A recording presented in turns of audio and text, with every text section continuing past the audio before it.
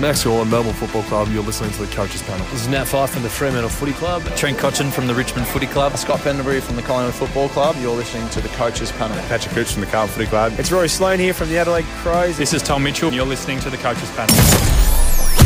Hey, it's MJ from the Coaches Panel. I hope you're well and welcome back to another one of these mini match reviews where we take a look at every single AAMI Community Series match, tell you the players that popped, those that did not, and tell you about the compounding impact that will have on your AFL Fantasy, Supercoach and Dream Team sides. One of the teams that I'm most intrigued to watch this preseason is the West Coast Eagles, more because it does feel like they're a team that's going to give us a bunch of different cash cows. And the primary reason is they just need to keep blooding these kids and giving them opportunities at the elite level if there's any chance of rebounding back into finals in the next handful of years. So I was quite interested to watch this match and not just wear my Adelaide Crows hat on. But from a West Coast Eagles perspective, this is not good news. Their skills are poor.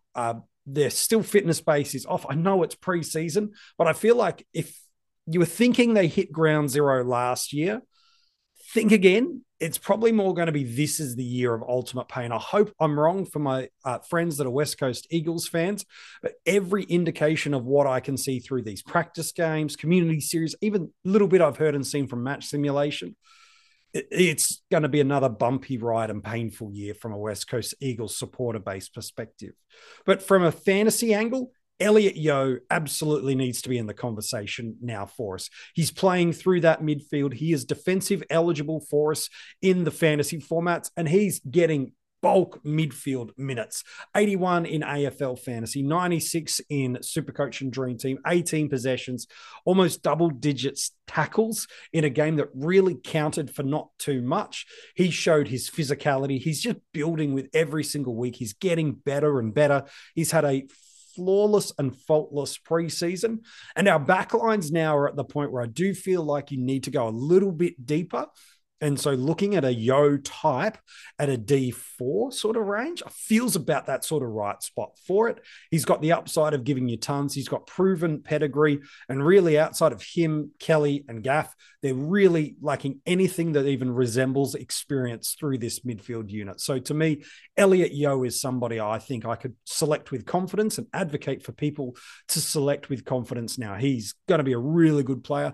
You might only be wanting him for 5, 6, 7 weeks. You might not want to run him through to that middle round block of the buys where the Eagles have their first, but absolutely a player to consider because I think he's probably their best midfielder right now. Tim Kelly, draft relevant as far as I'm concerned, 26 touches, a 104 in AFL Fantasy, the only player from the Eagles to get that level of scoring last year and to do it again in this match, a 96 in Supercoach, 98 rather, my mistake. He's going to be fine for them. He's going to give you that sort of 95 to 100 sort of average, maybe even as high as 105 in Supercoach if they can jag a couple of extra wins. But to me, draft, fine. Yep, he's going to be solid for you. But in Classic, there's not enough financial upside that I see at his price point, whereas I like others at either a lower range to be able to match or supersede that, or those that if you want to pay that little bit, $50,000 extra or so, that I can see putting 10 points per game on top of him. So he's a little bit of no man's land in Classic, but in draft, I think he could present some value, and definitely they want to get the ball in his hands. He's one of their few dynamic midfield options, and Yo, as I mentioned, is probably the other one worthwhile. Brody Hoff, got some distribution off the half back. It does feel like teams are going to pile on monster scores against the Eagles, which means their defenders are going to have the best opportunity to score well.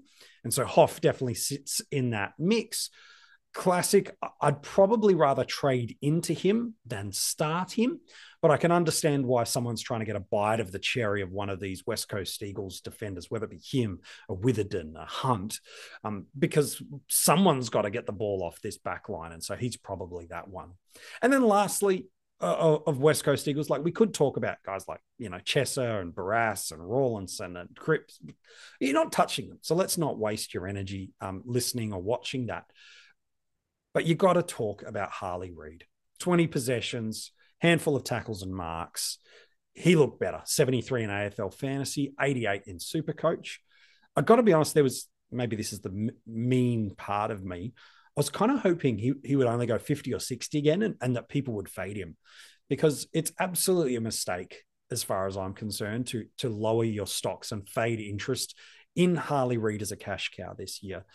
We know he's not a high possession winner. He's never been that. He's an impact per possession type player. But the reality is, in the part of the ground where the ball's going to be spending the highest volume of time for the West Coast Eagles, which is through the defensive line and also through the midfield. So to me, he's around where the ball is going to be. He's one of, if not their best ball user by foot. Physically, he takes the game on. There's a couple of great moments where he showed that physical presence and matched, if not outdid, a couple of Crows at the contest. So to me, I think you've just got to select Harley Reid. He's got job security for days. He's got the potential for a couple of 90 ceiling games. I don't think he's outside of the realms of probability. And you're probably just getting a bit too cute if you're choosing not to select Harley Reid. So for me, as a cash cow, one of the first picked, I think, for a lot of people when it came to their teams and their formats opening up. And I think that still holds true. Harley Reid, lock him away in your side if he's named for round one. Let's talk about the Adelaide Crows, because we learnt a lot in this game. If you were wanting a forward with a little bit of upside that's going to need to have some goals to be able to get there, and you want to go unique, Isaac Rankin is presenting as an option. He's spending a bunch of minutes through this midfield. It's why we're seeing some elements of his scoring, some marks and some possessions, up with a little bit more consistency this preseason. 4 goals, 1. He will not play West Coast every week, but he also only had 59% time on ground, but he went a 138 in Supercoach, or 109 in Dream Team and Fantasy. Personally, I wouldn't be advocating or encouraging anyone to pursue that pathway, but I can understand the appeal of he's in the midfield a bit more now, getting 30-odd% sort of, opportunities through this midfield, impacting the scoreboard. His baseline was already relatively solid, especially in Supercoach last year, now getting some contested, some clearances, some score involvement chain opportunities. I see your narrative. It's just personally, I don't want to pay up for any forward this year politely, and so he's got to fade. We have to talk about Sam Berry, though, don't we? And it's not just about Sam. It's about the compounding impact that this has on him. He was really, really impressive for the Crows early on in his career. Last year, had some off-season injury concerns and then never really got going and cracked his way into the side. But he's had apparently a preseason to absolutely dominate. And that outside ball part of his game, that running capacity, is started to improve. And that defensive-minded work that has always been strong and known for Sam Berry is now starting to round him out as a midfielder. 22 touches, 7 tackles, 2 goals, 1. Again, it's not normally ever shown his scoreboard impact. He is playing the West Coast, but important that we've seen it, and tons across your fantasy formats. The reason Sam Berry is really important is I don't see how after this match and what he did last week prior against Port Adelaide in their other practice game, I thought he's been really consistent in both of these performances. So it looks like he's going to get an opportunity in round one. Now, he might not get the level of centre bounce attendance and presence, but the fact is, I can't see the Crows after the preseason he's apparently had and now the performances he's given. This is a huge opportunity to grab him late in drafts. I think there is a little bit of value, although I don't encourage anyone to do it in Classic. I'd rather trade into it than start with it. But the compounding impact is specifically around the midfield opportunity of Dawson, of Crouch, of Laird. We heard Matthew Nix in the post-match press conference talk about how you get towards July and August and guys like Laird were just being completely beaten up because they were such a skinny midfield rotation, the Crows, that they didn't really have multiple guys that could roll through there. And Berry now, along with a Rankin, a Rochelle, even a Saligo, are providing options where they don't have to have this high and tight list of centre bounce midfielders.